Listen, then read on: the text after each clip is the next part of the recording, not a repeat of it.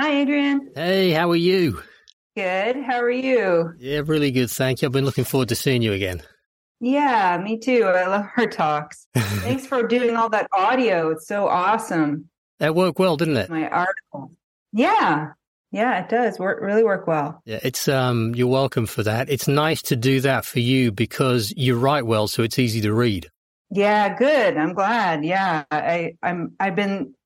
I've been liking the article writing lately but I should be doing courses. I should be writing courses, but then I just keep getting pulled into other topics and I just get into it. And when you're an artist, I mean, I feel like an artist, really, healing arts, whatever. And when I do my art, I'm so focused on it. And I can't, almost obsessively, like I'm in, Mm-hmm. I don't want to do anything else but that thing. Yeah. And I'm really enjoying that because it can just be grueling work sometimes, all this. Yeah, no, it's I'm the same way. I get very obsessed about things, but that's a function, I think, of how we can do things. So yeah, it's basically just a part of the way your brain is focusing and getting stuff done. I'm writing another article right now, and basically it's just listing all the ploys that they're doing, like how they're manipulating us and have been manipulating us for a long time. One sec. I should probably press record, shouldn't I? Because we'll talk and I'll forget. Oh, probably. That's how it happens. Yeah, I've done this before and gone, oh, God, I didn't press record. Yeah, I've had 3 interviews like that where it was forgotten. I meant to say as well, on this Zoom thing, every 40 minutes it's going to cut out. So we'll start again. Oh, okay. No problem. So let me see now. Record. You were saying about another article you're writing. Yeah, it always comes really spontaneously, and that's how I know I'm supposed to do it. There are so many topics to touch upon, and I don't want to waste people's time. And then when it comes through, whatever I want to write about, I will really beef it up so there's lots in there chunked in. So this is now lists of what they're doing, from the economic disaster they're creating to food shortages to HARP. And so I'll list it with links. They can educate themselves on these tactics. And then underneath, what we need to do to build our alternate society outside of that system, hopefully to motivate people. Not to just sit back and think everything's fine and dandy and that it'll all sort itself out, because those days are gone. Oh, God, yeah. Yeah, definitely. Yeah. Well, it's when you've done that, if you want, I'll turn that into an audio for you as well. Yeah, and it was interesting because the initial beginning of my writing, I thought, oh, this would make a good TikTok or short video where I can hit the points, and even if I didn't read the whole thing, in my thinking was just as a lead, or go read more and learn about these various topics. Yeah, no, I find that a lot with audio. Yeah, it would be a good one for them. Yeah. Mm-hmm. Yeah. So really good. I'm looking forward to spring. I already have spring thoughts. Like, what am I planting? And now I need to get new planting boxes for outside because I'm moving my garden this year to a whole other area that gets more sun. Yeah. And when am I going to start seeds and blah, blah, blah. I'm already there. I'm doing the same thing, getting everything ready. I've been doing a lot with fermented stuff. So a lot of kefir, fermented or kefir water. And I want to do a load of fermented stuff for the beds as well. The JDM stuff. Oh, yeah. Yeah, I've also been learning different herbal extracts that you can add into water, just even tea, for example. And you can add nitrogen into the soil using like just different types of tea, and how to beat the soil up, because the soil here is definitely damaged. I could tell. And even the soil I bought to fill wasn't right. That I don't think they're selling the good stuff anymore. We have to learn how to. Our responsibility as gardeners is to make the better soil. That's all we need to do. The plants will do their thing. So if our job is to be a soil custodian, that's how I view it now, that everything we can do to do that is a thing. Everything, including electroculture. I've been dabbling in this, And this is the year I'm going to do it and see how my yields go. I'm just going to use copper and coil it around a stick and shove it in the ground and have an aerial, see what happens. No, it's from the reading I've done on that. Yeah, that's one of the things that's down on my list to do this year as well. Yeah, it should be exciting. I mean, if I get, there's a meme that I got the other day, and it said, be as happy as this man is with his onion. And he had this ginormous onion that he grew, and he was so proud of it, like it was his baby. And he was just, like this and kissing it and stuff. Yeah, that sounds awesome. In life. Yeah, I think this year there'll be a lot more to do outside. I think this year, a lot more for me. I agree. Yeah, there's lots to plan. It's the harvest that makes me nervous. The putting down of food. The I'm not really very confident with canning. I think I'm going to have to move into a pressure canning system. I've been water bathing, and I don't feel comfortable. I'm afraid that I'm going to get sick if I eat my food, and I have to get over this somehow. And I think if I up my canning game to real perfection, I'll calm down, and because I'm still new to canning. I've only done it for the past 5 years or so. Okay. And I think that's new to canning because it takes all of these layers of time to really understand something fundamentally. And I'm almost there with the canning, but I prefer dehydration and fermenting, like you mentioned, a lot more. And I also bought a heat sealer, to pack all my stuff, put it in my deep freeze. That's a good idea. I have a lot of freezer space I can use as well. Yeah. Dehydration was one we started last year, and that's awesome. It's so nice. It is really nice. And it's up to all my medicine as well, like my putting away faster, because I would have it all laying out and drying naturally, but now I can speed it up in my dehydrator and put it away so it's not laying out in the house everywhere in the living room. Well, it's a working house, isn't it? It is. It's definitely not a show house, for a design magazine, tell you that much. Good. Yeah. They're not real anyway. That's not reality. That's some hocus pocus they're just playing in people's heads. Yeah, it's pretty. It's like a moment of art, and then life happens there, and it doesn't. Art is moving in real time. Oh yeah, absolutely. One of the questions I really wanted to ask you about was structured water, H3O, that I've heard you talk about, and I wonder if you could dive into that with me or for me. Yes, it's been something I'm really interested in. I have been. A long time ago, I met Dr. Masaru Emoto, and that was my first real eye-opener that water has special qualities. It's a lot different. It's a real, true, pure element, and we really don't even understand it. I knew that water was special when it came to studying homeopathy. I was trying to understand this imprinting of energy onto water phenomenon in school. And I met him in my third year of naturopathic college. Wow. And I was very spiritually inclined. I was practicing different disciplines back then. And I was really looking to just understand things from a scientific perspective, because a lot of my colleagues weren't even that in tune with frequency healing, vibrational medicine, this sort of thing. And I very much was into that I've mentioned before. My very beginnings, my interest was in color therapy and toning and vibrational therapy. And then obviously getting into the deep dive into herbal medicine and acupuncture and hands-on healing and these sorts of things. And I needed to know, what is this place? Always, I was curious. And I knew there was something else in the air, like it couldn't just be wind. There had to be electricity in the air. And I knew we had energy fields and we could interact with people without language. If we were tuned enough in our transistor system in our brain, we could act as antennae and bring in information without language. These were all the areas I was interested in all the way through. I would always read different books, so forth, in my research and my trying to get to greater understanding. But now it seems like everything's opening up. The knowledge is flowing.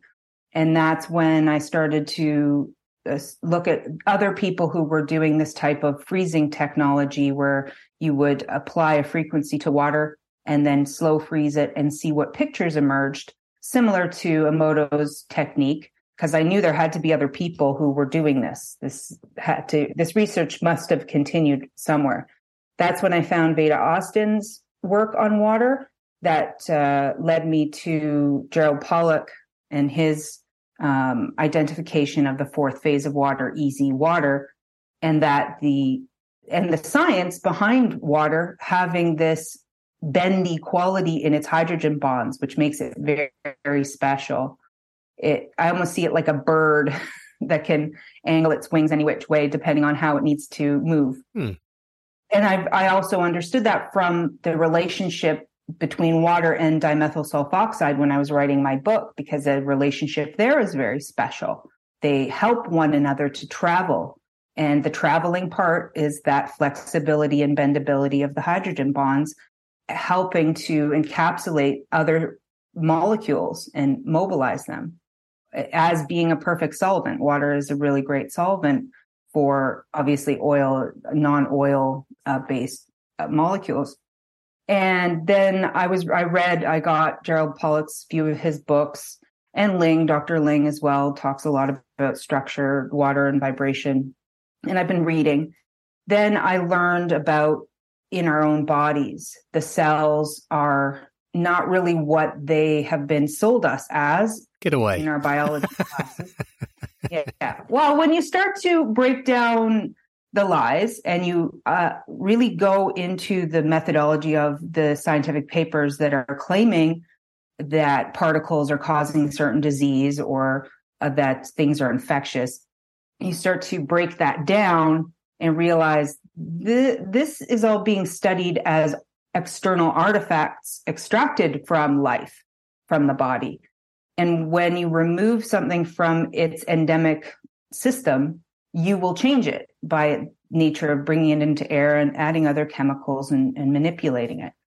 And what we think we see when we study the cell might not be what is in the body at the time of life. And that includes a lot of the way the cell breaks down and shows us its characteristics in the lab. But we haven't done due diligence and proper control studies to identify how it's actually functioning in the living body. And my excitation about water was that it really helps us with new biology, with the biology of how we really do function, how elegant the system is, and how important water is to all of these systems, and how magnificent in its quantity as well. And also the relationship between the insides of you and the outside of you with the water vapor in the air. And when I studied Beta Austin's work, she was getting really interesting results of influence upon water that were even secondary to, say, someone's intention.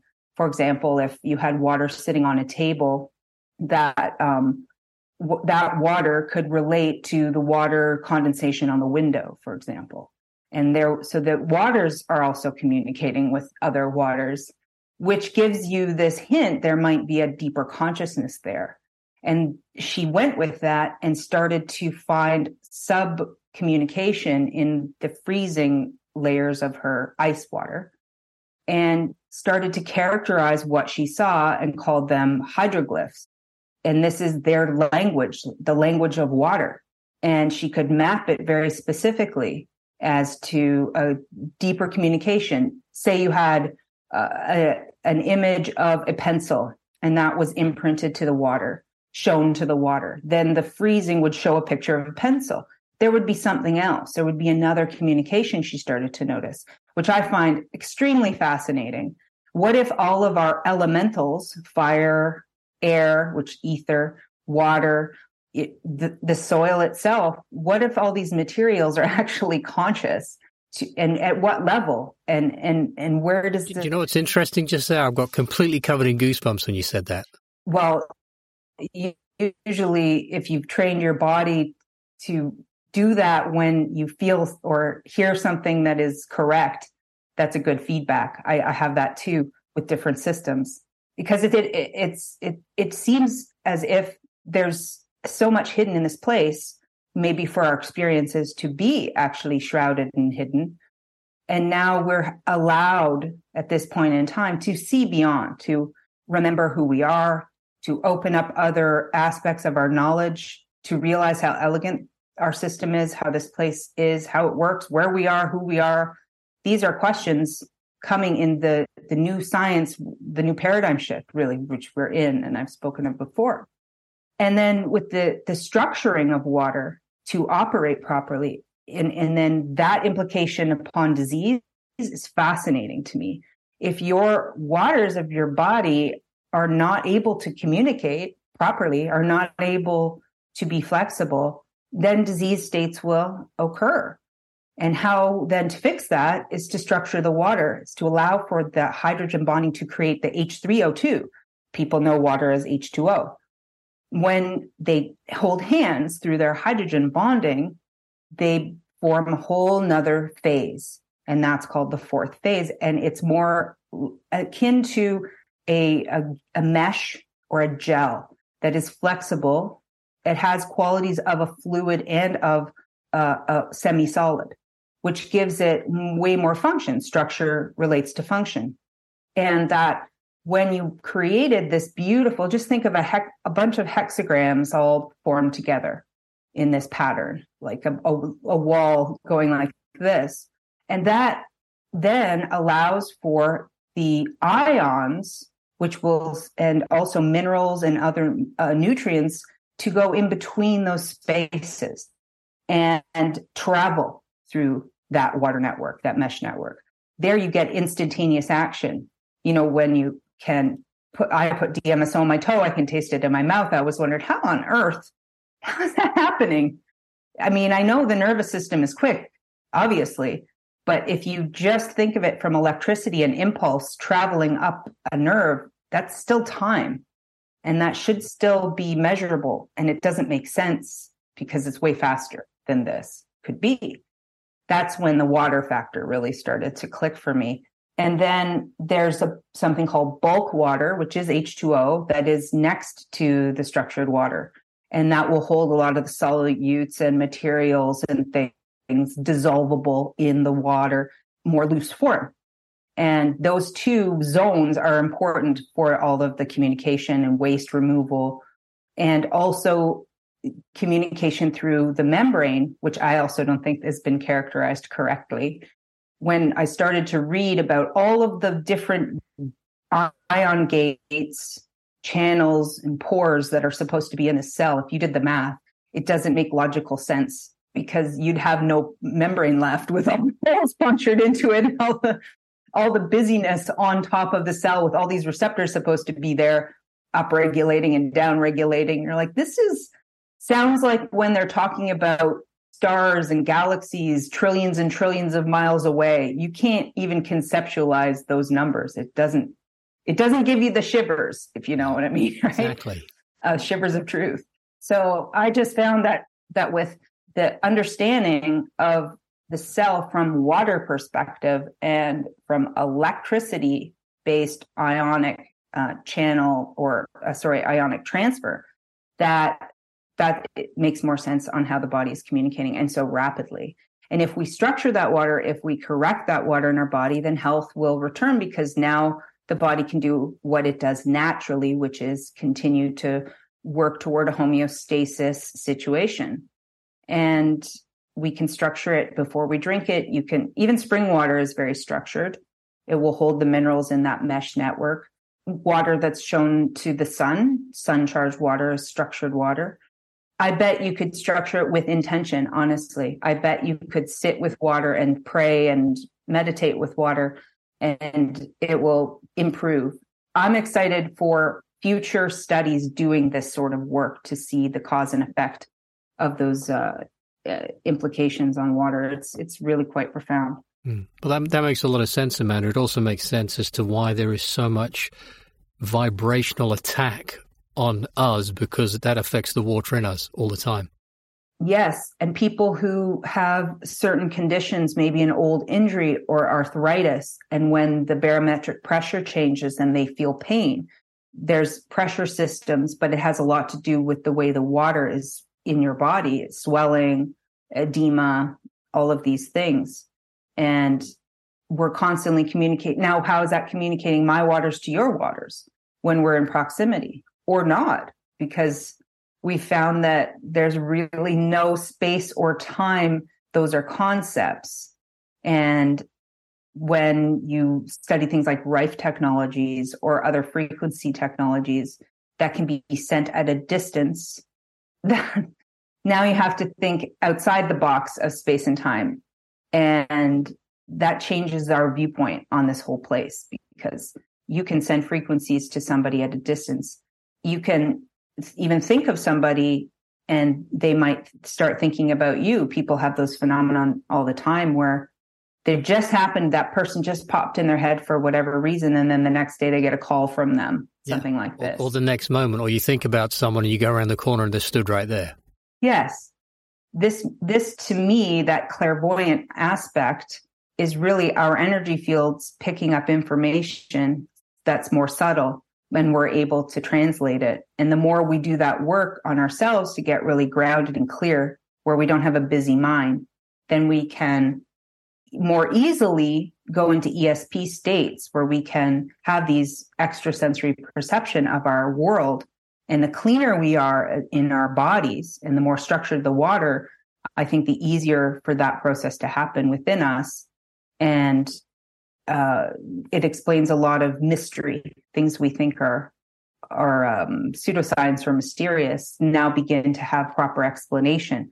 And then they're taken more seriously. Then we can really study them in the modern thinking, because it has been known to ancient cultures forever. But we've lost that, Yeah, I watch my cat. When Helen comes home at different times, but the cat always goes and sits at the door about 5 minutes before she comes through the door, whether she's walking back or driving back. It's really interesting. That's funny, because my dog would do the same thing. I would always know when my partner was just down the road and was going to be home imminently, because my dog would sit at the door and just look at it and wait. And it wasn't a habitual timing response, that because they do get that. It was different because it would be different times that he would come home randomly.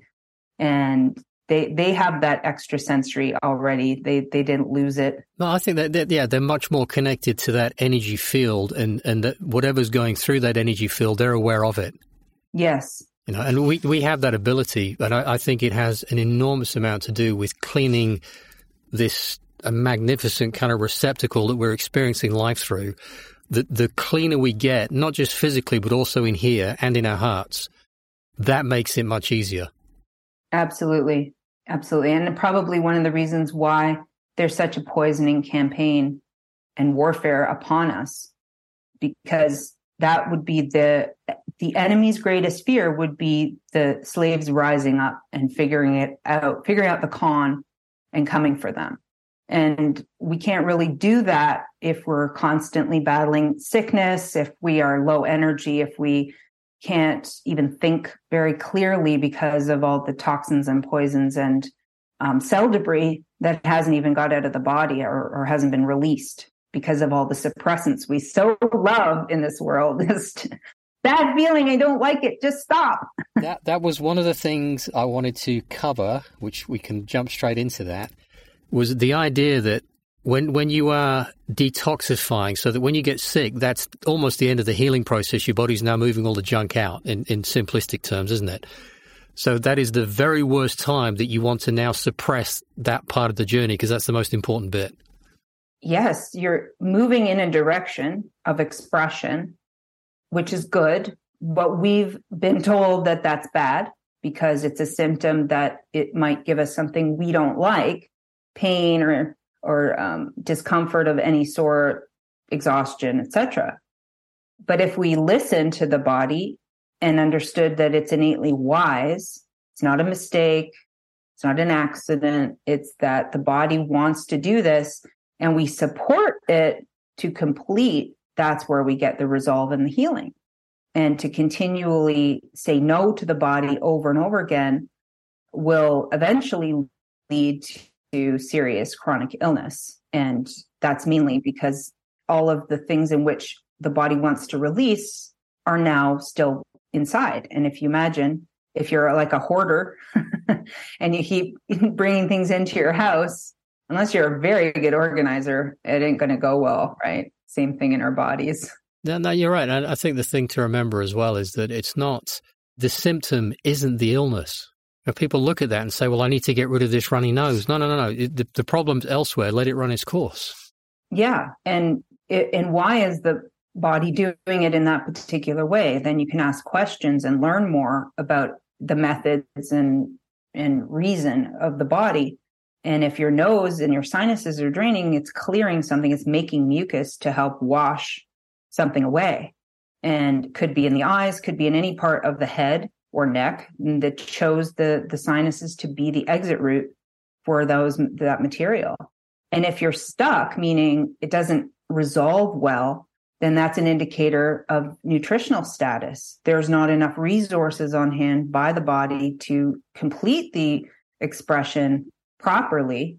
And there you get that lingering effect where, yes, I understand if people don't know what to do, don't understand these principles, they will panic because fear has really been embedded in health, and disease so much that they'll run off to the doctors. And of course, that will be the suppression. They'll feel better temporarily and they'll give credit to the doctor.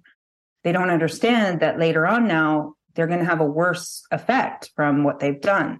They have to now clear the body from whatever drug residue they put in. So that's extra work and extra resources needed to do that. And now they've just gone against your body's life force, which has to work it out. And that takes energy and materials and all sorts of things that have to happen to reset the healing again. And when that reset begins, you're going to get, if you're lucky, you'll get the same symptom again. It'll come out the nose again. The mechanism is there. We're going to try again sort of thing. But if you keep saying no to that route of elimination, it will usually find another way to come out. And it could be skin. It could be in the lungs now, or lung tissue damage could happen because the body wanted to use that orifice on purpose. It was the more advantageous way to do it. And now you've said, no, it's going to go to the next one on the list, which might not have been the best option because of the volatility of the materials or the type of materials that have to come out. And if we keep doing this, we shorten our lifespan. And this is why I don't even promote the gentle drugs. There's lots of what they're calling more gentle or microdosing drugs and this sort of thing. Just because it's a little less than the higher dose, it doesn't mean the principles changed. You're still suppressing. You're still killing things in your body. Trying to purge through killing is not ideal. I mean, even parasites. You want parasites out.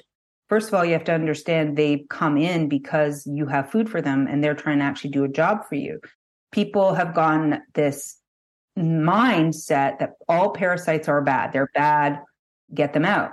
There's more to the story if you come from terrain thinking rather than germ theory thinking. All organisms must follow under that philosophy. That includes parasites. And yeah, parasites can cause problems, certainly, because they are metabolizing very toxic wastes in your body. And they also poop and pee. So that means their own excretions can cause some inflammatory conditions if you're not nutritionally, in a good, viable nutritional spot, or if you have previous damage from other things, you could react a little more violently to those excretions, which are still a volatile type of chemical that's being broken down. That's why you want to be always cleansing in that cleansing habits, cleansing routines to keep up on that. And then you will not get symptoms from parasites. The only people that get symptoms from parasites have low nutritional status or other types of damage that's been done to their systems. They can't handle those wastes to be removed. If you don't want the parasites, then you can chase them out. You can make the terrain uncomfortable for them by changing the pH and also by removing their food for them. If it's metals are going out, after, then you do your own metal chelation. There's no more food for them. There's not really reason for them to be there. And then just, encourage them to exit. But if you kill them, then they will dissolve inside of you. And that is an extra burden for the body that can also become problematic in the long run. Again, people have this in the moment, I want it gone mentality. They don't consider the long game of the implications. And even there's Hellman type of therapies where people ingest eggs of parasites to heal parts of their body, to heal, say, intestinal disease or blockages and things. So we can actually, so are they bad or not bad? Well, if you understand what they're doing for you as a service, and that also you and I wouldn't have the same type of parasites in our bodies because we have a totally different internal system of what we've been exposed to. That means it's not random. It's just not like, oh, I ate fish and now I have parasite. No, people eat fish and have no parasites. Why you? Why that parasite? And now there's a reason for it. And also there's a frequency that gives information out to the world. And all of those things, like we just talked about animals being more sensitive. Could you imagine how sensitive our bacteria is, or the bacteria in the around us, is to those frequencies and information? How about parasites? How about fleas and ticks? These sorts of things, also not random. They come if your energy field is a specific way. They're coming to do a service for you, not to hurt you. This is where, if we get this flip in our thinking, the world becomes actually a helpful place for us. And we learn to listen to why the thing has happened and get the information from that. And then we can be grateful for the whatever we think is bad. Oh, I got a tick bite. I got this, right? Why would the tick bite cause a huge inflammation in the body in a case of Lyme? Well, first of all, you can get Lyme without a tick bite, which shows you it's just a constitutional state of healing. It's triggered your body into healing. That's why but they think it's bad, and it's bad for them because it feels bad. I get it. I understand that part, but that's information and being triggered into a healing response. And the problem with people who don't heal well and get chronic Lyme from a bite, they haven't worked on the terrain enough properly to complete the healing cycle, just like any complication you would have from any sort of chronic disease state. Yeah, and that also would come back to being nutritionally deficient. So you haven't got the building materials your body needs to finish the job off. Yes. And people think, oh, I eat a lot of this. I eat well. A lot of my patients, they'd always say the same things. My diet's great. And then I look at their diet. I'm like, not great. No. But they think it's great. They think it's good. A lot of people do. Why would you, oh yeah, I imbibe here, imbibe there. But for people who have already been trying to help themselves, they think that that's good. But a lot of the times the food is not clean. Even if you're eating meat or eggs or dairy or fruit and vegetables, but it's the sources that matter, what they're being sprayed with, what kind of antibiotics have been put into the animal, the vaccines of the animal, what have the animals been eating to create that food. And this is also important. And the gut gets destroyed by a lot of these chemicals that they put on our food. And then how are you absorbing those nutrients you think you're eating so well? You can say you're eating it all you want. Are you absorbing it? And then once it's absorbed, is the body able to actually use it in a given amount of time? If things are not fluid enough and transmitting properly in the body, how much action and activity are you getting out of that nutrition before time's up and everything's out of the body and you got to refeed again? How much can it actually use to get right to the end of the goal? And that's where it can be problematic.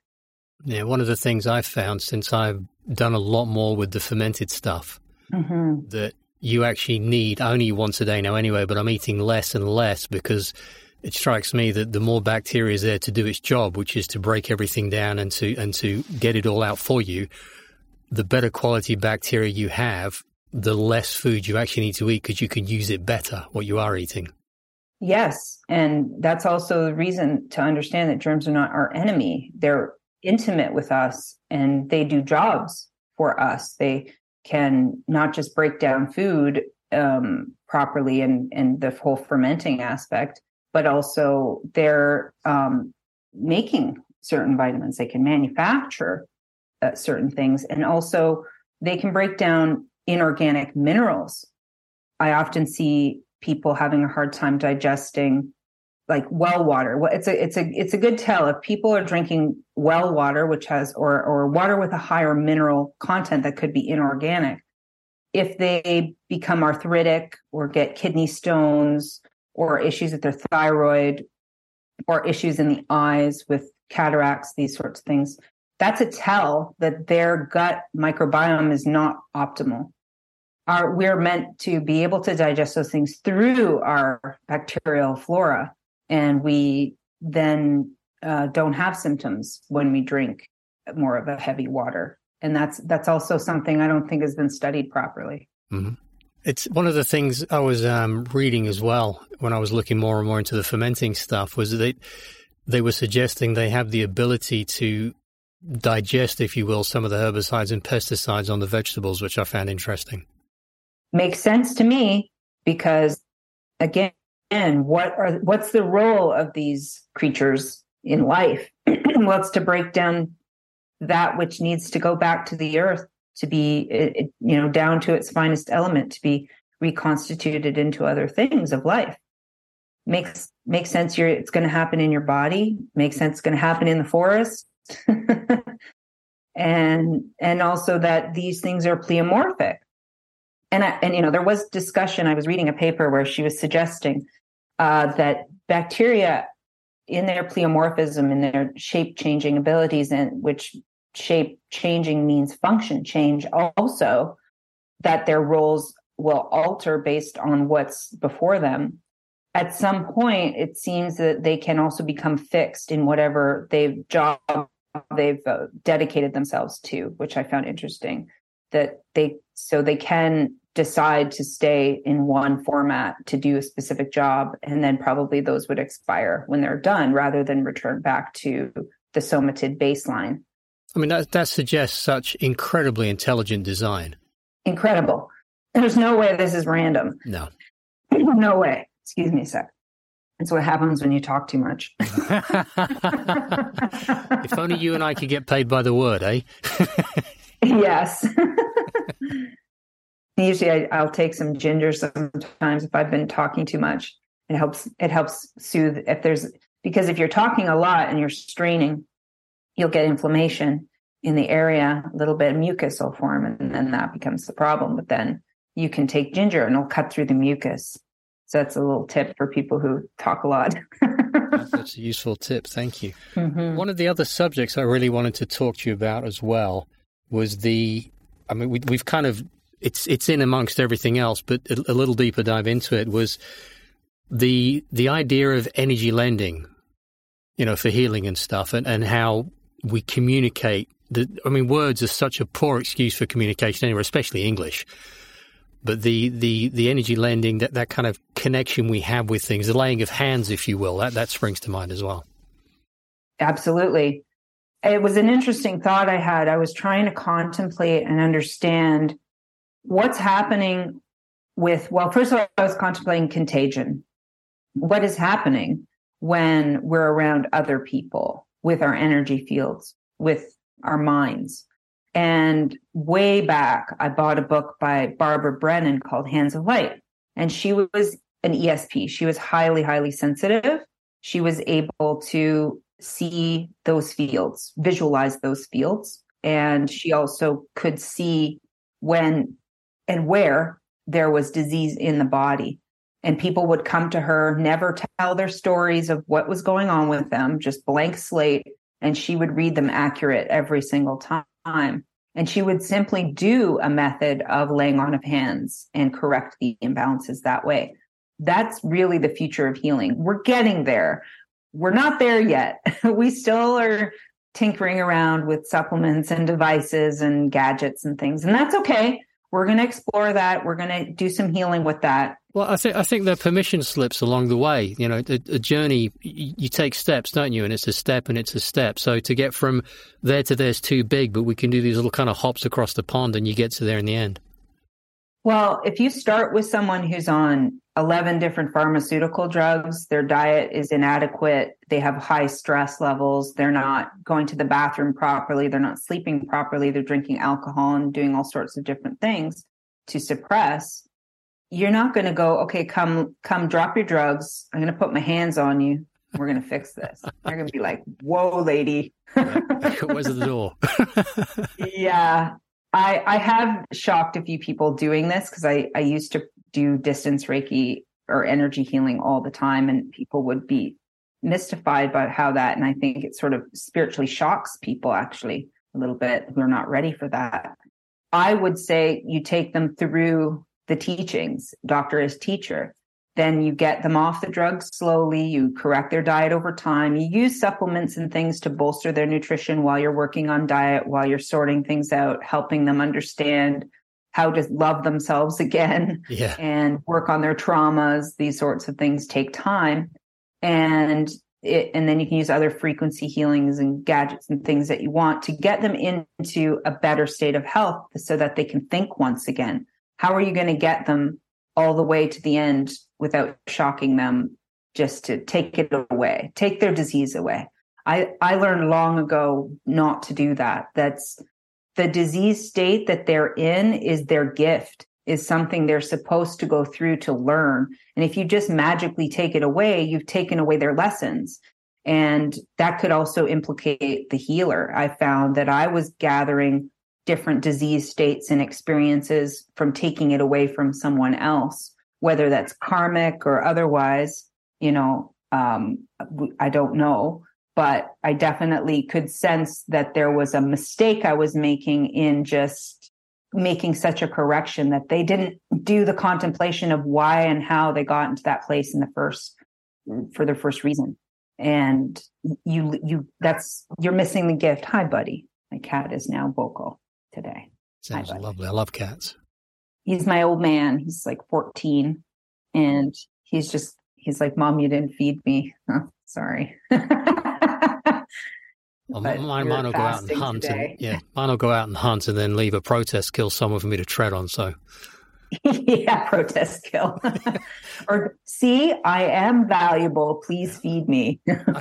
This is jumping slightly away from the topic of the energy lending, but one of the things I noticed with the cat, I watch and she eats different parts of the kill at different times depending on the nutrients she needs. She knows what she needs. We'll be back after a quick break.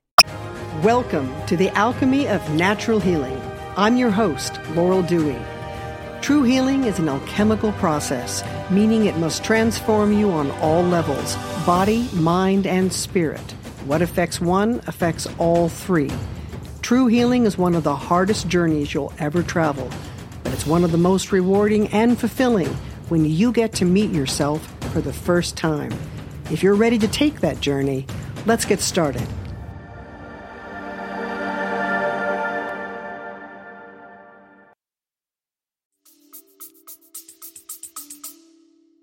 Absolutely. When I see my cats, which have all been good mousers, eat the rodent, they love the brain. They eat the whole head almost. And the only things they leave behind are usually the kidneys and the liver sometimes. Kidneys or spleen or gallbladder. They might eat the liver. So you always see these little balls left. And you're like, what is that? Oh, that's them's kidneys. Maybe they're not so tasty. I don't know why. Or maybe it's a gift for me. Maybe it's the best part. Well, maybe, but I think they know the bits, because I know that I basically, like with the raw milk and stuff, the cat has that. I have raw cream. Yeah. I ferment a load of stuff. She'll eat the right stuff and she'll sniff and leave the stuff away. So she's as good a guide as any to me on what's available to eat and what we should eat. Oh, yes, absolutely. Their noses don't lie to them for that. Well, I mean, I know there's animals that have been vaccinated and they lose that, and then they eat anything and they get obese. None of my cats have ever had any shots, and you can see how they operate perfectly well. and know what's right and wrong for them. Yeah, absolutely. Yeah. I lost my train of thought then. I was thinking about cats. I just wanted to mention something then back to the energy lending thing, because where I was cycling with that was I was trying to, from my contagion ponderings of how we influence one another, right? Because I don't see contagion as it's been sold to us, obviously, where there's some mystery particle that we can't see floating from our mouths or our orifices and then hits someone else and goes in them and makes them sick. That's ridiculous. That does not happen. However, we do interact. There is constant information coming back and forth between parties. That means there's all kinds of subtle communication, other methods and triggers and things that can happen. If someone is resonating with an illness, which an illness is a detox and a cleanse and a correction. So if someone is in that state and they are around someone who is presenting as healthy, doesn't mean they're healthy, but presenting as without symptoms, that person can be triggered into the same type of symptom release, but it's only if they already need the symptom release, because otherwise that would happen. The person would be walking down the street and everybody would be triggered into the same thing by them. So to me, that means there's a relationship with a communication and a feedback happening to help us. So the world outside of us is actually trying to help us continually find the knowledge and the rebalancing tools. And if that person and their frequency is harmonically resonating with me, that means I was due for that. I needed that. Something from that is helping me to purge. If this person is a tribal member, someone in my family, someone I know intimately, that's even more so of a resonance, because that has other implications for your overall well-being of life, where you're traveling somewhere or you're functioning together.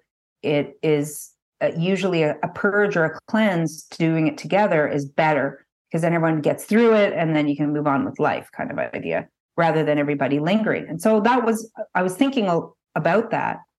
But then I have all these experiences where I've been around those people going through it, and I feel I don't get triggered by them in those symptoms per se, but after I feel kind of drained a little bit. And I was contemplating reading Barbara Brennan's book. She has really great images of the field and how things interact, what she would see with her eyes. If someone was angry, what would happen to the brain and how that person would receive an angry, red arrow and this sort of stuff. And I was I was contemplating, do people who are of a frequency pull from their environment to get more energy? Makes sense to me, right? There's more than just the food part that's giving us the energy flow. It's coming from the ether. It's coming from other people. And if you're really sick, and then it comes back to the laying on of hands. Say you have a bunch of people laying on of hands all at once. Is that person now taking energy from those people or through those people? Maybe it's not from them directly. Maybe the person's being used as a conduit for that energy to flow, because perhaps their fields are so collapsed, or she would see holes in their fields and all kinds of deficits.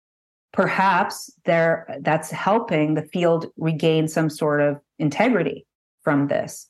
And that's the energy lending idea, that we can do this for one another, whether it happens subconsciously, consciously, or otherwise.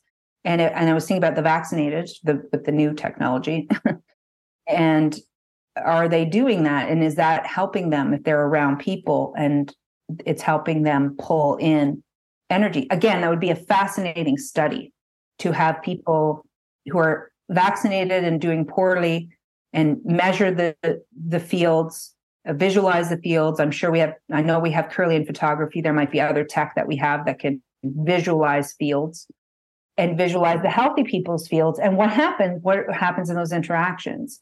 And from Barbara Brennan's work, it seems that that's the case, that we do exchange things and give an energy lend. It doesn't necessarily have to cause you to be feeling drained, but it can, if you're either doing it incorrectly, or perhaps you feel empathy for someone And that's opens up things, opens your field up more to that energy lending process.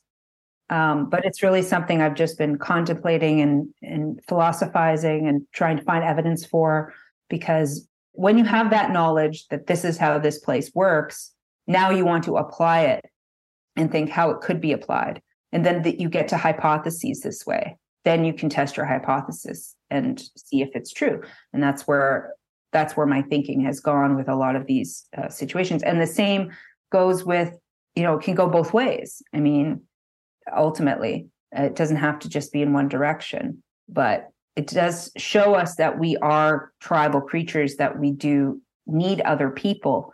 And part of the agenda is to separate people, because what if our ideas also, when we're around others, lend to the other, right? And so I'm sure that happens because you have, like conversations with this, there's much more going on and ideas are bouncing back and forth all the time. And there's been a couple of times today where speaking to you, I've got an idea of what you're going to say next just because I'm trying to tune it, or I am tuned into the conversation with you. Yeah. So that has to be going on. Yeah, the tuning in. Right. And that active tuning in, I'm sure, assists the harmonization aspect, the vibrational alignment, where that transmission can happen more in a swift or clear way. Yeah, fascinating.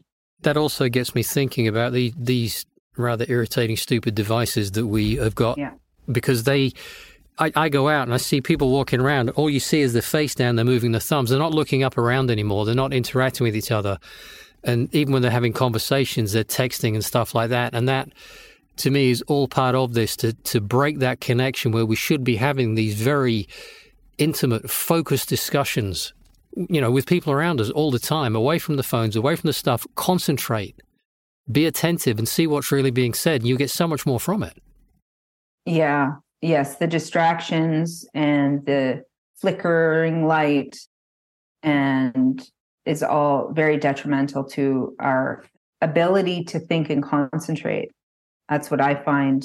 It's scattery, right? You're swipe, swipe, swipe. You're onto the next thing. Your brain hasn't even processed what you just learned, in that moment. How much of this is retained? How much of this is actually beneficial to go through this information in this manner, rather than sitting and deciding the theme of the day? When I was with my spiritual teacher, we had daily themes. In the morning, we would meditate together. Then we would express things we needed to express for whatever was happening. And in that communication and expression, we would come back to similar themes in our discussion. And once we had a thread, we could identify, today's theme is water. Today's theme is we're going to go for a walk. Today's theme is whatever. And that's what we would do. We would let ourselves tell ourselves through the subtle way we were speaking what the energy of the day was and how we could best use the day by aligning with it, rather than pouring our own wills onto the energy. And it really helps life flow when you do these sorts of things. That makes sense, because what you're not doing then, I used to set goals all the time because that's how I was educated. That's how you become successful, when I used to be in and around that mindset. But what I found in my experience anyway is that it disconnects you from that flow of energy, that thread of your experience, because you're over here doing something instead of being attentive to all the subtle stuff that's wanting your attention, and you notice things, and you even like the caress of the wind can get your attention onto a plant you're supposed to look at because of the color and everything like that.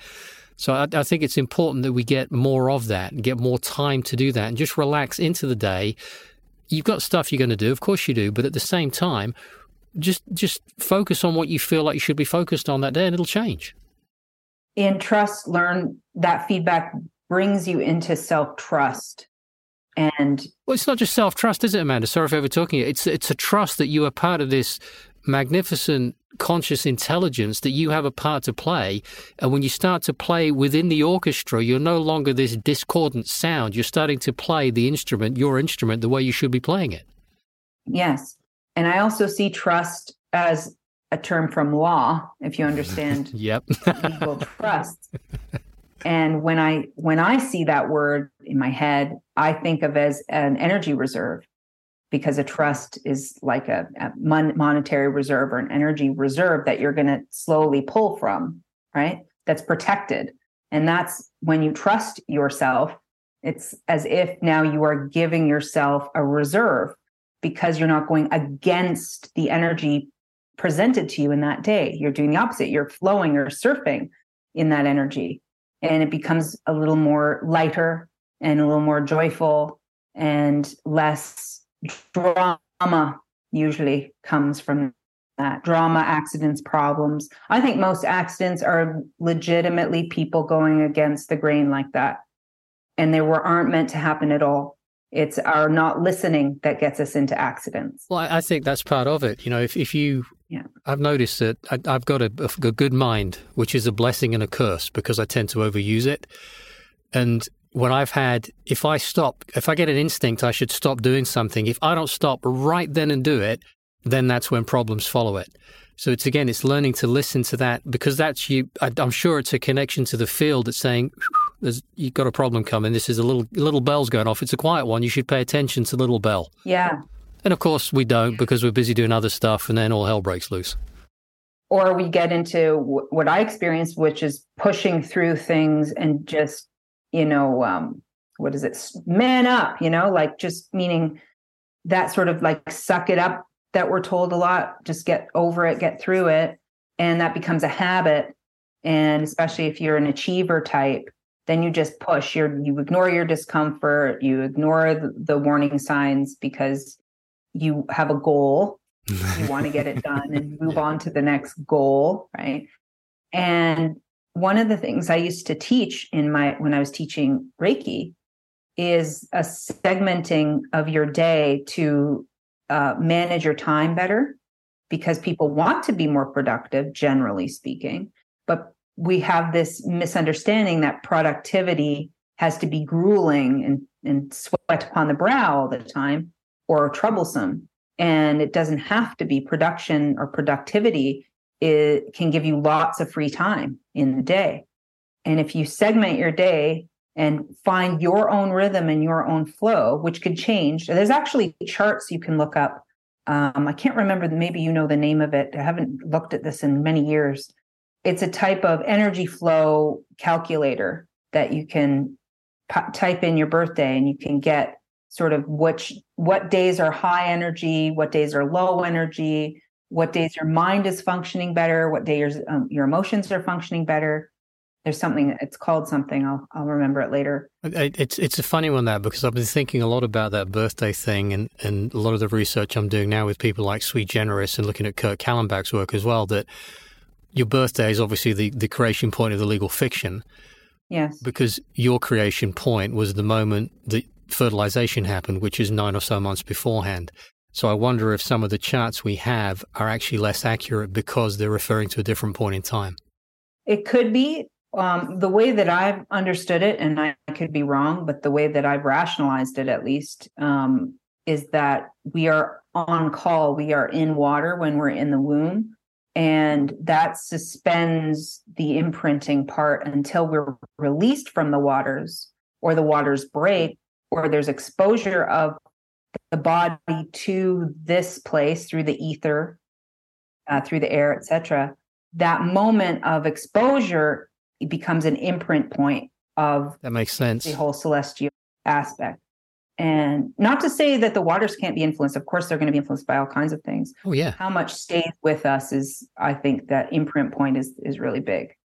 Yeah, that makes a lot of sense, yeah. I mean, that whole area to me needs a lot more exploration, because as you dive further into it, then you can start to question the validity of all the laws and everything, because they can't apply to you because they're referencing a different entity altogether that was created later on. And they're capturing the birth at that point. I think the birth is the sacred entry point, absolutely, but they want it. And that's where they create the fiction and keep you with the maritime law terminology right? Well, they don't keep you. They keep the fiction that you identify as, not you, but a lot of people identify as, and there's the trick. Yeah. So they would use the placenta. That's the birth they're arranging. If you look at Born Alive, Yeah. it's anything that, could be registered as alive, which the placenta could be. And that's also why they do the cut, which is another dreadful thing, as you've talked about. You're depriving the baby of all sorts of nutrients, blood, everything. It should be doing its job for several hours afterwards. Mm-hmm. But that's how they create that. But then what they do is, and I've talked a lot about this in recent content, they have to get you to identify as that. Otherwise, it doesn't work anymore. Mm-hmm. That's right. It's your consent. That's what we try to teach people about empowerment. Don't give your power away anymore. And that's the trick at birth, to give away your baby, give the power to somebody else to use for their own gains. Well, in contractual law, consent corrects error. So they know it's erroneous, but if you go along with it, you've consented to it, so the error goes away. Mm-hmm. Yeah. That's a whole other interesting topic, that one. Yeah. Yes, absolutely.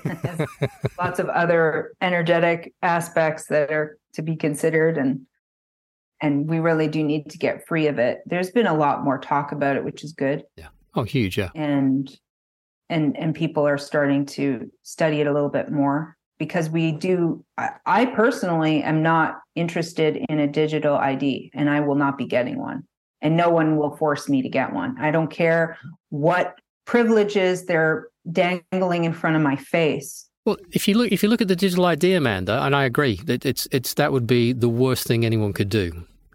It's going to be based off your birth certificate, but the birth certificate is erroneous because it doesn't refer to you. It can't refer to you.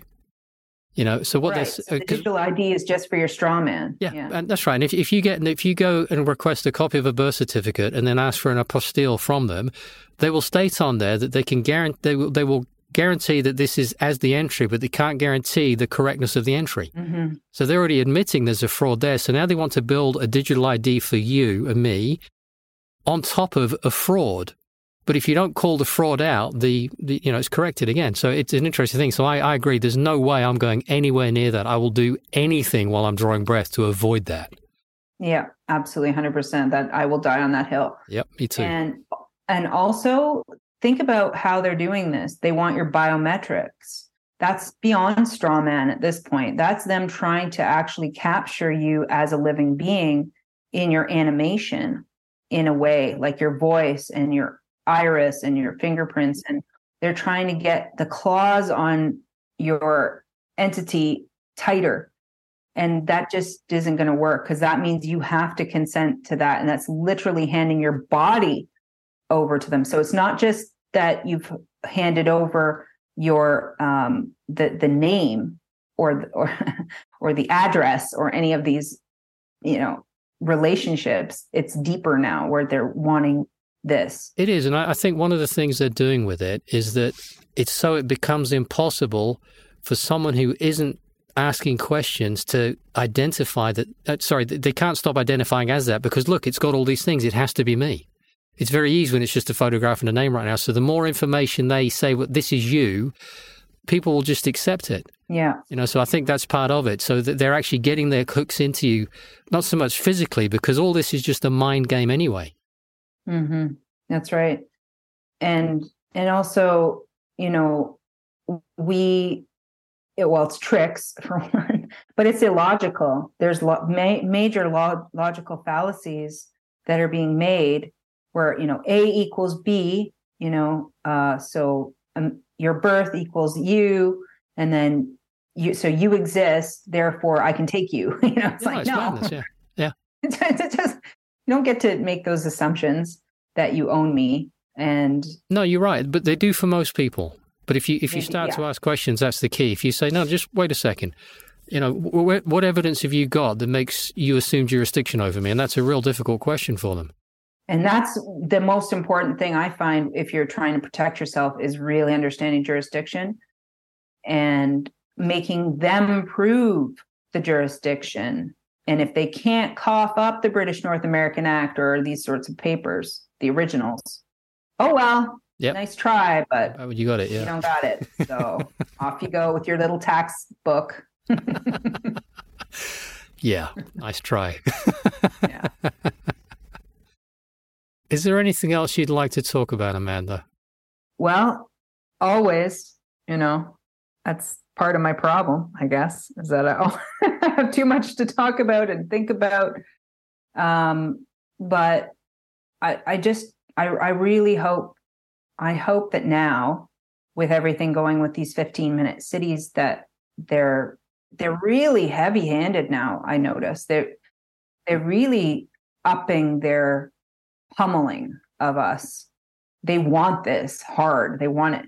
And I'm kind of happy they're doing it in this messy way. It's really obvious. That's why I was saying I'm writing this article, my Substack article, on what all the many things they are doing to try to corral us into our cages, making it uncomfortable at every possible level so that we choose to do it. But that means they can't just go and take you and take your stuff. They can't go and just put you in the prison. You have to walk into the prison. And that's why they're doing terrible things to our weather through weather modification, trying to attack our soils and our food supply, even our own growing, with acid rain now from this train derailment in Ohio, which is only about 6 to 8 hours away from my area. And constantly just pump in the inflation, the gas prices, the not wanting you to travel, it's all there to try to keep us stuck when we are not that. We are flow. We are meant to be free. And the more that people see it with this sloppiness that they're doing, the better. Because I know in parts of the UK, I don't know if it's happening for you, but they're putting those low traffic network or neighborhood pylons in place. That's right, yeah. And people are getting really irate about it because it's actually doing the opposite. They're saying they're doing it for fake global warming and this carbon credit scamola. It's, again, not even science. But they're making you drive longer. So I don't get that. Like, I thought this was about saving the environment, guys, but clearly you're making it more difficult for people to travel. How is that selling your little 15-minute neighborhood exactly? It's exposing more of their lies to even the ones of the people that so desperately want to believe everything's still all right. Yeah. And they're pushing so fast and so hard that will only serve to get more people. Because I have people talking to me now that for years have said, you are definitely one slice short of a sandwich, Adrian. They're coming back now and going, actually, you might be onto something. I said, well, yeah, sure. There's tons of research. There's all the, the evidence, the information you need. It's good to hear that you're now thinking. As I said to a guy the other day, and I've said this so much to people, look, I don't care what you think. What I do care is you're not thinking your own thoughts. You start thinking your own thoughts, you will work your own path out. And that's all we need. If we're all doing that, this will be over very quickly. What's not all right is when you are simply rabbiting something back that you've given no thought to. Mm-hmm. I can only imagine how difficult it must be to function when your pineal gland is so crusted over and you're full of fluoride and you're in a rat race just to survive. So many people are just paycheck to paycheck now, just part of it. Poverty, putting people into a state of poverty is a great way to instill fear and then gain control over those people. But ultimately, hi, buddy. Ultimately, we need to step away for a moment, at least have some time to reflect and see what your life is. But a lot of people just don't do that. And they just go and they're just automatons in that way. I don't know how that's joyful living, but well, it's not living, is it? It's whatever it is. It's something completely different that I can't even come to grips with anymore. Mm-hmm. I just thought, you do what you want to do. That's fine with me. Let me do what I want to do. I'm good with that. That's easy. Yeah, I feel that way with a lot of things. I just want to live my purpose, have my family, grow my food, enjoy nature and my land, and be able to travel sometimes. I would like that. Yeah, I haven't miss really that. felt good to travel right now. I know that the States is opening up. And I've been invited to some conferences and things I might go to. I might have a bug out plan in Mexico. That could be the backup place. I'm not sure. Yeah, I've thought about all that, because you're in a very difficult place up there because of that idiot you've got running the show, or so-called running the show. Yeah. But I'm also very much of a mind that it's better to be in the territory you're familiar with. For me. Yeah, I think it's really just a backup plan in case things get really weird. If you have a lot of people who are desperate, that's more my worry. It's not what the government's trying to do. It's more the effect on the people and their desperation. If they're so in poverty and stress, that they will do whatever it takes to survive. And that becomes a danger to the country too. So, but perhaps it won't get to that, because I can feel things changing and I can sense things changing. I don't know why, but I feel more positive now than I did a year ago. Yeah, I have different days where I feel one day I'll be like, yes, this is good, we're getting there. And another day I'll be, well, we're doomed. You know, the millennials, they can't read a freaking analog clock. Okay. We're in trouble. Yeah, I've had that. Or I got in a car the other day and someone said, I was in a car with wind down windows, a very old car, and he went, how do you open the window? I went, you're kidding me, really? Yeah, I realize now with my child, I have to actually teach her, because the tech has soared through our lifetime in such a rapid degree. How would she know some of these things unless they were presented to her? So I'm going to do a history of mom course for her. Here are the gadgets we used growing up and where they came from and how they evolved. Now you know. Read me a clock, please. Yeah, well, it's a good skill. It's a good skill. Yeah, it's history. It's a history lesson. And yes, this is what a rotary phone is. Everything had a cord. You didn't know who was calling when the phone rang. It was random. And I didn't have my first computer. I think I was in my teens. I think I was 16 when I got my first computer. Yeah, I was 19. I was still considered early. It was still DOS and, dial up and black screens and really talking with real people that you could go down and meet in real time. But we will need people. The internet is something they're going to threaten because we're so addicted to it. That is going to be a tool, right? The uncomfortable tools are coming where they're going to restrict the things we're used to try to coerce us into their system. And that for sure, internet is a card that they will use. And I think they're going to try to pretend that there's something happening, whether they do Project Bluebeam or not. They seem to be trying that one out a little bit lately, and say, oh, our electrical grids have been collapsed by this weird saucer that's come into our area. And now we don't have internet anymore for a while.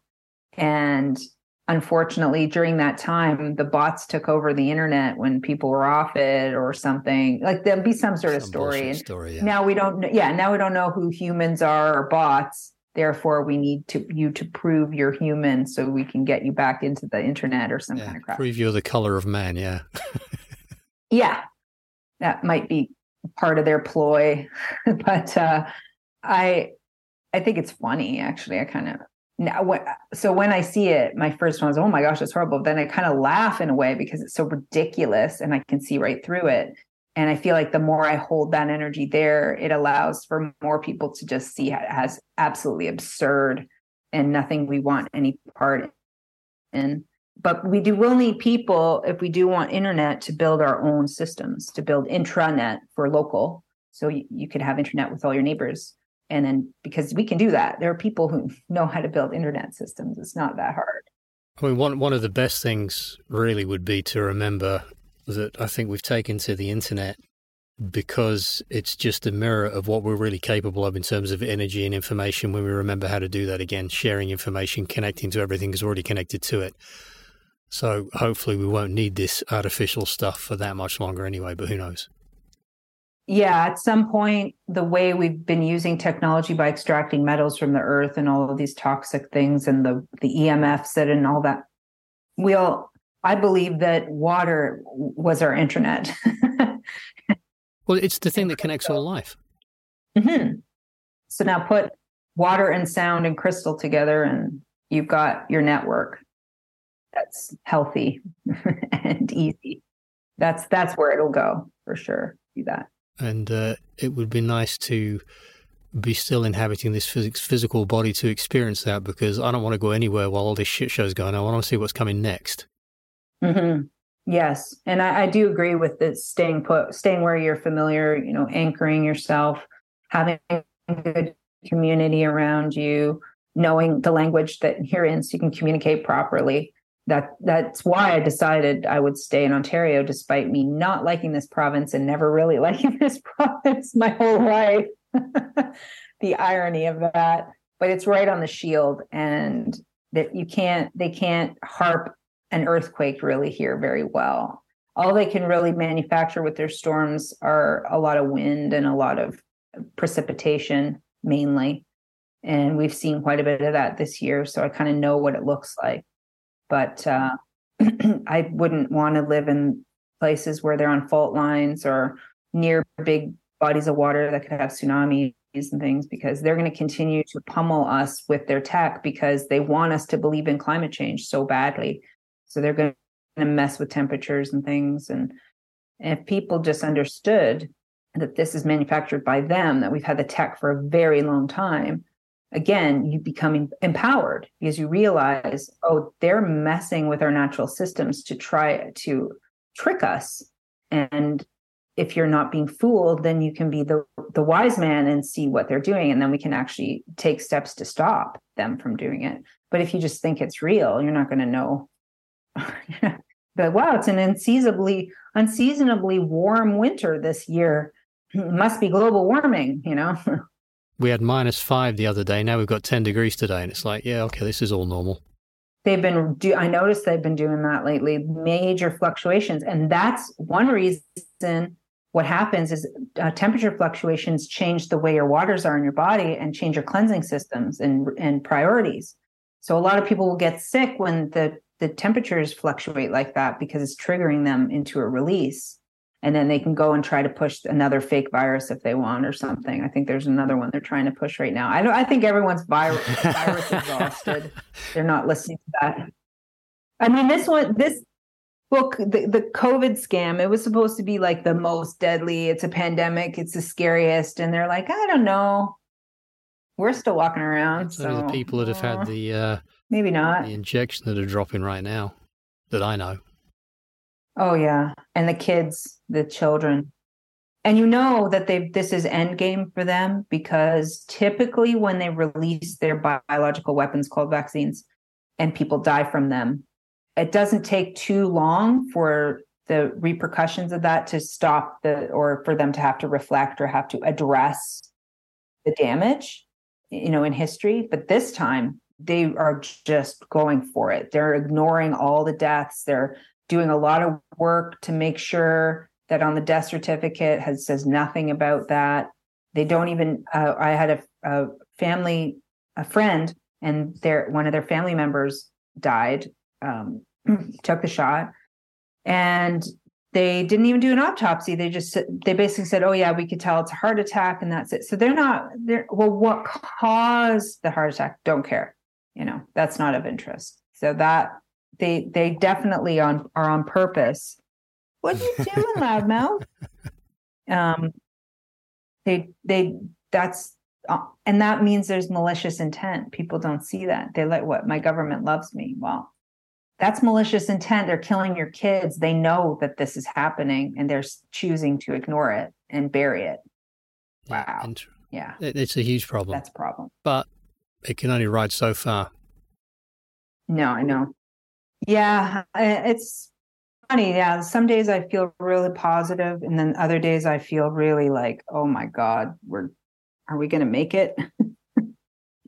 Are we going to get it through this portal? Yeah. I think, well, yeah. Oh. I do. I think we will. I don't think it's going to be nice, but I think we will. Oh, wow. Yeah, Cool. he just wants a Big lap. cat.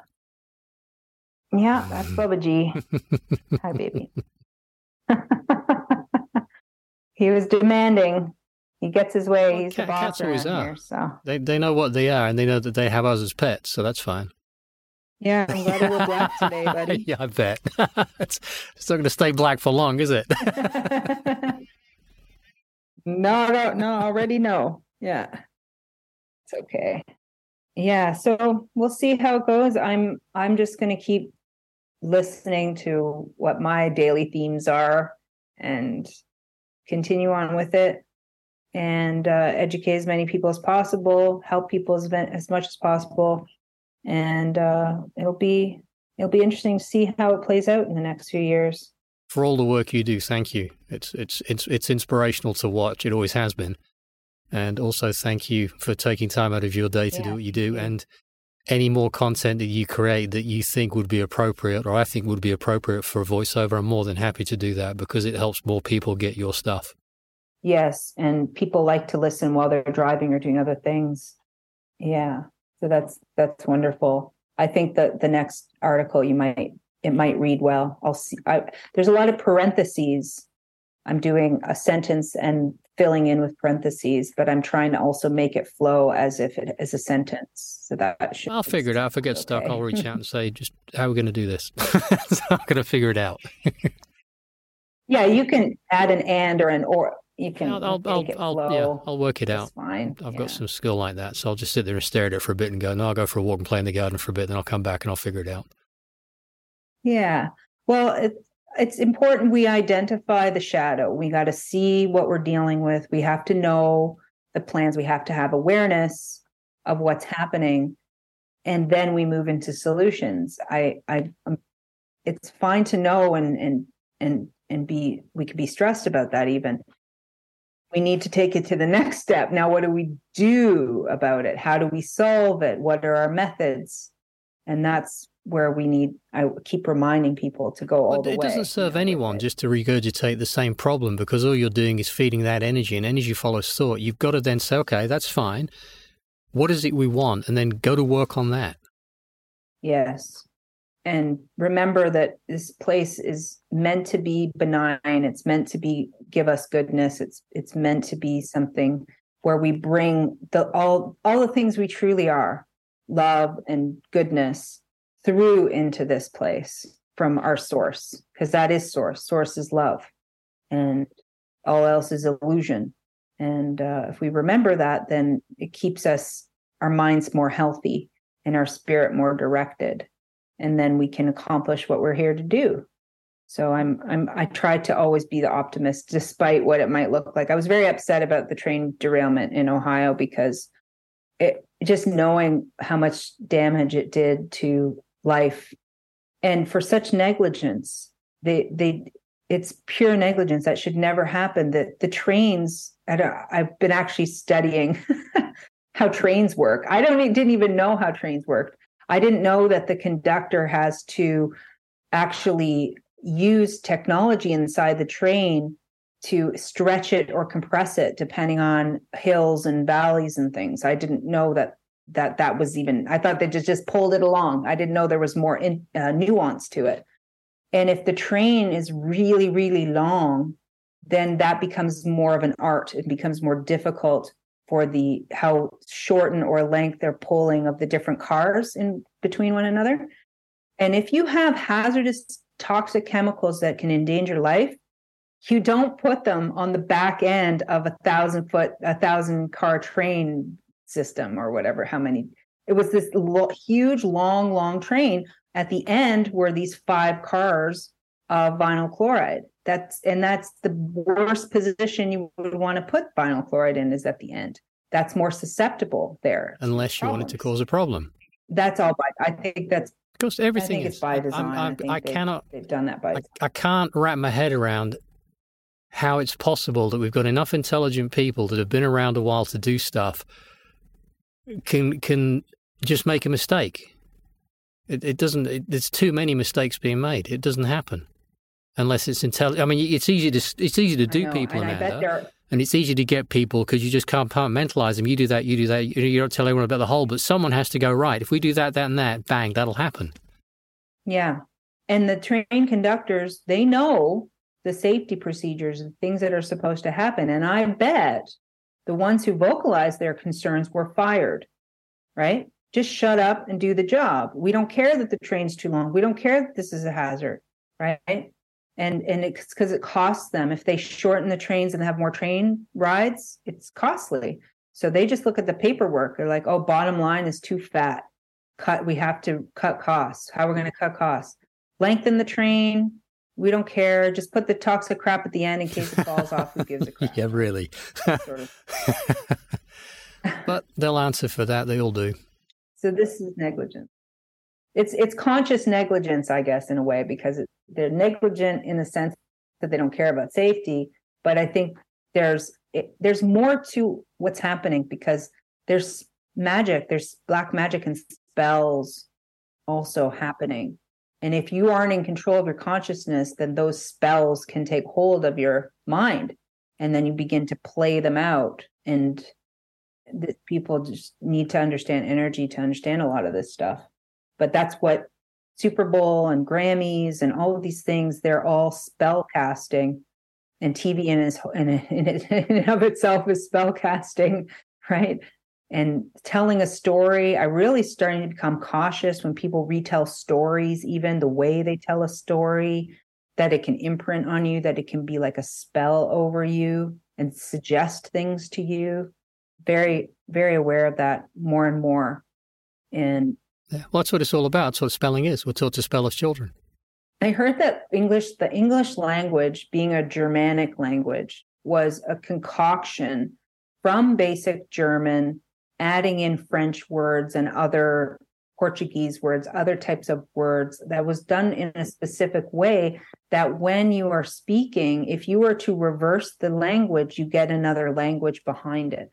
That's the reversal. If you listen to stuff played backwards, it's quite interesting. You can hear very specific words coming out.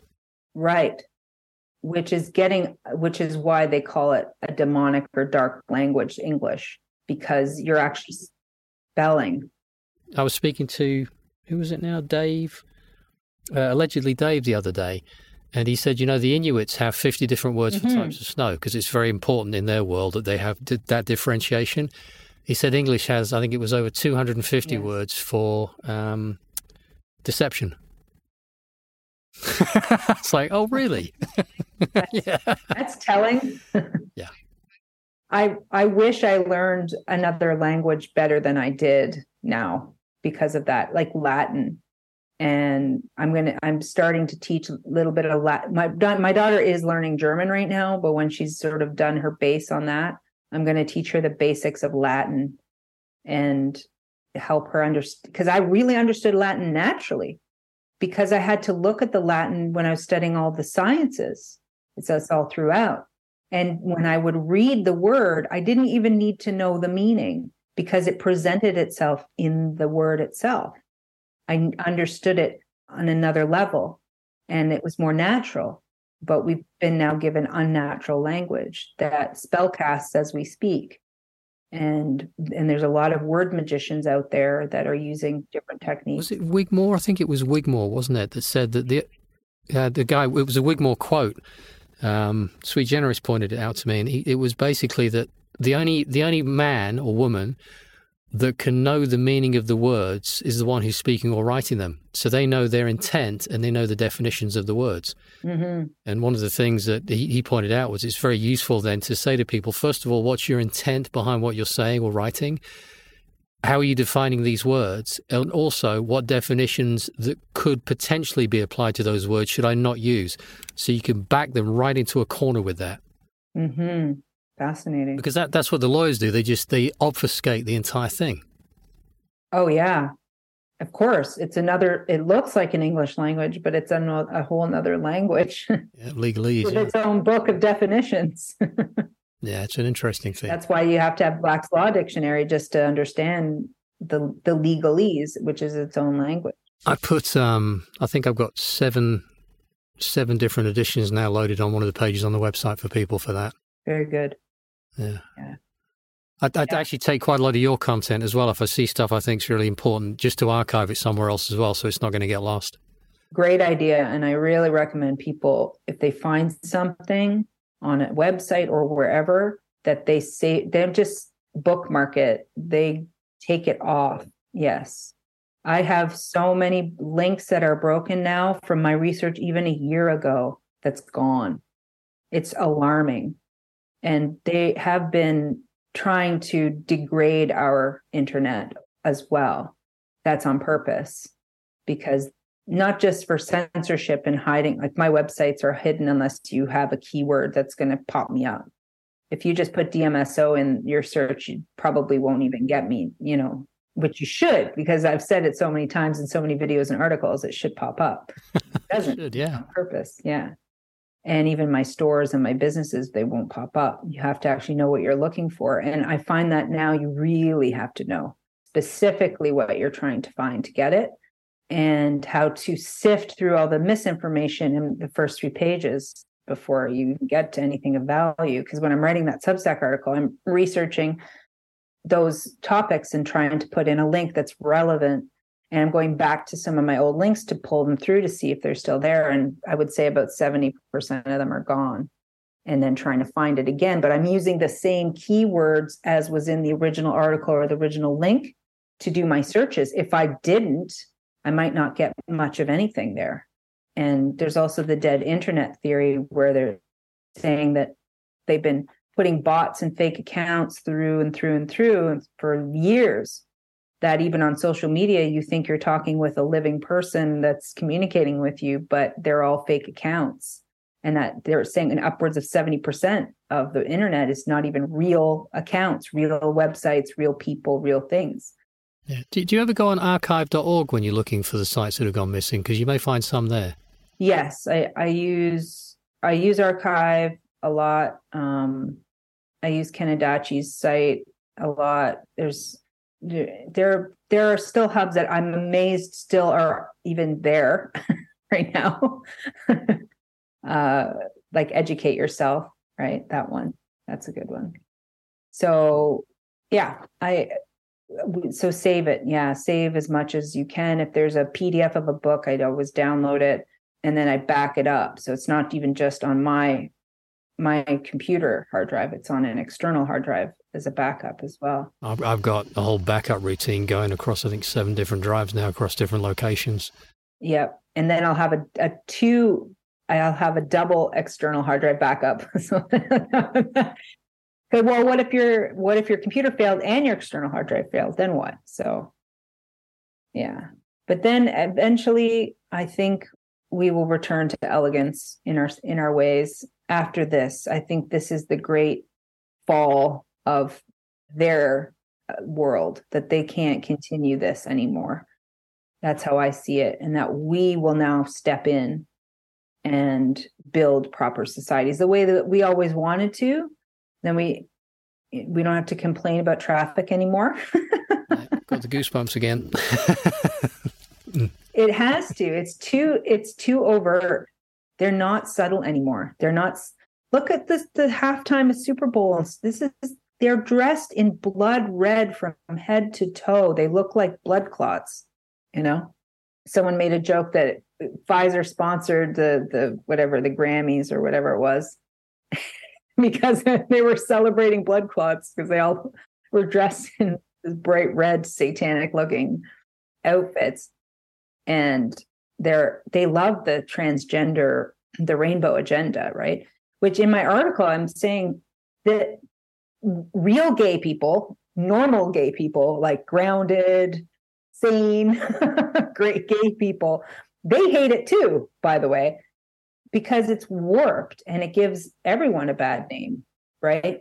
And also it hides them from all the things that we're saying are supposed to be equal among us, right? But they get the shaft. The truly gay people are getting the shaft from the whole LGBTQ tranny pedo thing going on. And so there's gays against groomers and all kinds of groups popping up of gays going, this is ridiculous. Just like we're all saying, all normal sane people will say, because that's not representing gay people. That's insanity. That's mental illness. That's not right. Right. So it's endemic of everything that's going on right now. It's definitely, to me, it feels like, I don't know whether the end times, it sounds kind of terminal. I think it's just the end of an age. Definitely. At least I hope it's that, because it has to come to an end, because it's getting, I mean, it's insanity, but then the ones that are running it think the rest of us are insane, which is really curious. Yeah, well, they're projecting their own insanity outward, so that they're seeing it everywhere they go, because it's trying to show them. That's right. Yep. Yeah. It's people are getting fed up. I can see it. I mean, even my own father, I was talking to him the other day, he's not doing the digital ID thing. Screw that. What? And they have a tech, the OPP has a new tech. So they say, until I see it, I don't believe it. But they said they have a tech now in the license plates that they can automatically read all this information about you just by a scanner of your license plate. They can tell whether you have paid, whether your things are expired, all kinds of information. So you're just driving by and they're scanning you and they have all this information. Not the way it used to be where they'd stop you, then they'd get your information and then they'd run it through the system and find out whatever was going on, right? That's a total breach of your privacy to do that. I don't care what kind of public conveyance situation you're in. That is they don't even see that. They don't even think that's a problem, that's a privacy leak. What if somebody else gets a hand on that technology and they can scan your license plate and find out who you are? Where's that go? What's happening there? And because what happened up here, we used to go into the MTO, to the Transportation Ontario, and we used to have to pay for a sticker to put on your license that says you're up to date, you paid for the year. So it's basically another tax. Then last year or so, they said, we're abolishing the sticker thing and you don't need them anymore. And they actually gave us a refund. Well, a lot of people were like, cool, that's awesome, because this is stupid. I don't need to pay for this anymore. This is great. And most people, including me, we just didn't do anything anymore. We thought we were good.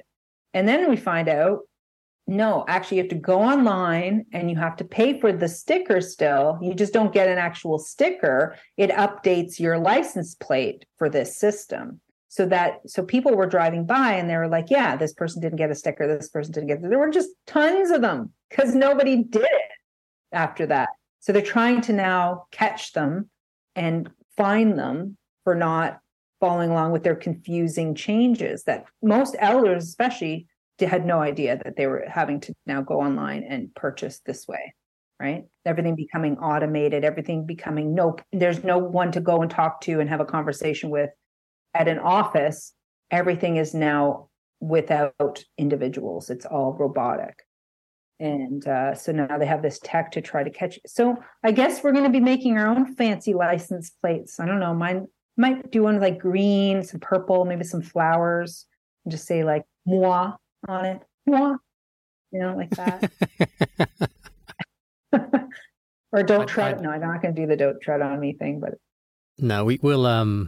Their whole thing will collapse and it'll get overpowered. It has to. And there's way too many of us that are, once you start to reestablish your connection to your intelligence, it's so easy to find ways through things. Yes. And to, put it back on them. Previous jurisdiction, I'll play the game with you, but until then, I'm not playing.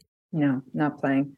Like they asked me to file my taxes and I said, oh, thanks. That's an offer. They asked me, right? They asked me to file on behalf of my straw man.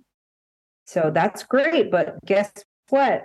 That's a corporation and my corporate entity has a fee schedule. And I don't work for free. I don't know if you work for free. I don't work for free for the government. So here's your bill. I said, I totally conditionally accept once you pay my bill. And it's $3,500 and I will totally do my taxes. But I didn't hear back from them. I sent it registered mail. I know they got it. So I'm just waiting. But they didn't say anything.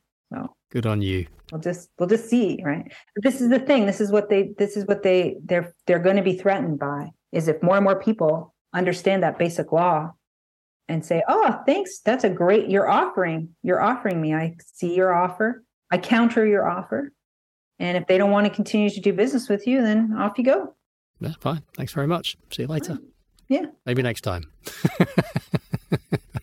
Because the tax thing, we have to stop feeding them. We really do. Well, absolutely, yeah. There was one guy I saw a TikTok account, and he's like, how long are we doing this for? Like, really, how long are we doing this for? Because he's like, I'm making my dream wage, what his dream wage was, and he's still living paycheck to paycheck. So that's not working out for him. And he's frustrated. And he was just, going on and on about this ridiculous 9-to-5 lifestyle that nobody's happy. And how much more tax can we pay exactly? when you pay it, you are saying, I accept everything you're doing with that. Yeah. And how could anybody, if they really knew what was going on, how could anybody consent to that? And he said in it, he's like, should I just stop paying my bills, basically? Like, why am I even paying the bills then? I mean, if I pay the bill, I'm paying for the same problem that's keeping me trapped here. That I'm paying some guy, some company to continue to make policies that go against me. Why would I continue to do that? And he's right. Now, I would say they'd shut off your services and stuff so you have a problem. But if you do a workaround, there's all kinds of ways to live off grid or find another way to not pay those bills if you want to. But it takes work. It takes change. Well, yeah. I heard about one guy. What did he do now? He said he couldn't pay his bill, so they said they wanted to come and put a credit meter in where you have to get credit from the local store. So he put that on, but didn't get any credit on it, and took it off and put his own meter on there, because when he read into the laws, I'm paraphrasing, I'll have to look back at my notes on it, but he was basically saying, if I remember rightly, that as long as you are recording how much you're using, you're not breaking any regulations. Mm. So he's recording it, but he's not got into contract with a smart meter or anything, and they've left him alone for years. Wow, interesting. Yeah, those smart meters are nasty, very dangerous. I was sitting next to one. I made the mistake of putting my desk really close to where my electrical panel was, not quite cluing in that I had that on the other side of it. I had put a Faraday cage over it, and I had crystals all over the place and organite stuff, but it wasn't enough. And I actually started to develop a tumor. It was probably on my brain because I could tell because it was swollen out and it was pushing on my eye. And I went into juicing and coffee enemas and some supplementation to heal it, which I did, and move my desk. But that is, I was going to say, you did move your desk, didn't you? I did. I realized that was not, but I learned a lot from that experience and how damaging that is to be in that close field. So it's huge. Yeah. Yeah, it'll be interesting times. I wonder if they're really going to push this Project Bluebeam or not. They might be just testing the waters on the fake alien invasion story. Well, they've got to come up with another story because all the stories keep failing. So that's right. My buddy. He's ace. He's such a love. He just wants to be cuddled all day. There's nothing wrong with that. I'm nothing wrong with that. I'm totally. If I didn't have anything else to do, that's what I'd be doing. Yep. No, absolutely. Yeah. We should learn more from the animals. They know how to. They've got a deep sense of how to relax. Yeah. Well, except for the turkeys, they don't seem very relaxed. The wild turkeys, they seem kind of skittish. They're very bold, though. They come onto my porch and just hang out. They look in my windows. They look in my doors, checking things out. I'll come home and they're like, "Oh, we're here. We weren't doing anything." It's fun living in nature, but I see the damage. I don't see hardly as many birds. I see like 2 squirrels, 1 chipmunk. This is a forest. This should be teeming with life. And it's not what I was very shocked. Actually, I think a lot of the animals have gone toward the cities more because it's easier to get food. Like you see skunks and raccoons and stuff even more in the cities than even up here sometimes because they're going to where the easy food is, right? Or if you're near like a landfill, that's where you'll see a lot of the animals go to. So I want to steward my land. I want to refresh my land and help it become really strong and You will with your support intent. life. What's that? You will. Your intent will do that. Yeah. I'm going to go. I go out all the time in winter, don't care, whatever, but I'll just go and sit on a fallen tree and just be with it, just be with the trees and just quiet myself and watch. And that's it. But it's simple. Just sit and watch and look and enjoy. And then you decompress. Your mind of all the chatter can clear. And then you can really start to hear your own voice and hear all those subtle things inside of you.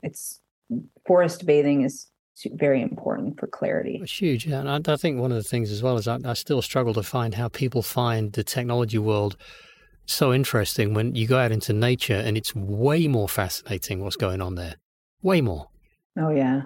So much to learn. I'm really trying to learn trees. I haven't really learned trees before.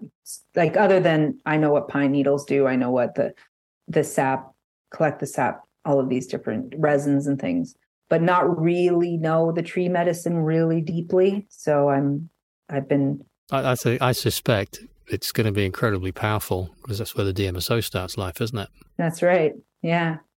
But I've not really sat with them and really just, listened, because this is how our healers would know what any of this medicine, I always wondered, I'd read those books and be like, how did they know? How did they know what these things did? Go and hang out. You go trees hang talk to out. you. That's right. The trees They talk tell to you. you. The plants talk to you, yeah. They'll tell you. They'll show you. And that's how we knew. That's how we didn't need randomized controlled studies to know things, actually. Quite. Yeah. I think maybe we knew and we were expanded, and then maybe we contracted. Maybe we wanted the contracting experience, because maybe when we get to expansion again, it's even more glorious, because now we can pull all those little pieces back together again and have full conscious awareness, right? Yeah. And you don't experience much without contrast. Exactly. Yeah. Yeah. So I think it's just part of this place that we go through ebbs and flows so that we can experience anew and probably have things feel precious and sacred again. You might lose that. Yeah, like never before. Yeah, Mm-hmm. yeah, definitely. Yeah. I've always appreciated nature and stuff, but the last 3 or 4 years, it's been mind-boggling how much stronger that's got and how much more interesting that's become to me. Mm-hmm. Same. And I think there's many, many people like that. And I used to go out into nature and go, what am I doing here? And like, what is this? Like, why are we going for a hike? This is stupid. Now I get it. Yeah, now I understand. That's maturity. We have 5 more minutes. Perhaps now would be a good time to draw to a close on this so that you can enjoy the rest of your day. Certainly. Yeah. This is great. Thank you. No, thank you very much. What I'll do is, I'll do the usual thing. I'll get it edited up, and then I'll break it down into some nice little sound bites as well, because there's some nice little kind of pieces within this we can share with people as well. I like that. I like how you do that. It seems to work for people. They say, I can't share that, it's too long, but they'll share a 15-minute thing or a 20-minute thing. Yeah. Yeah. It works for where people are at, how much they can digest in a certain amount of time. So, yeah, this is wonderful. I always love my chats with you and our sharing. And thank you again for your wonderful dictation of some of my work. And you have a very soothing voice where you want to listen, where it's intriguing. So that's always good. I've been blessed with that, so I need to put it to good use. It would be a waste. Absolutely. 100%. Yes. Wonderful. Thanks again, Adrian. Well, thank you so much, and take great care, because you already know how to do that. Enjoy it. I will enjoy it. Bye-bye, Amanda. Bye-bye, Adrian.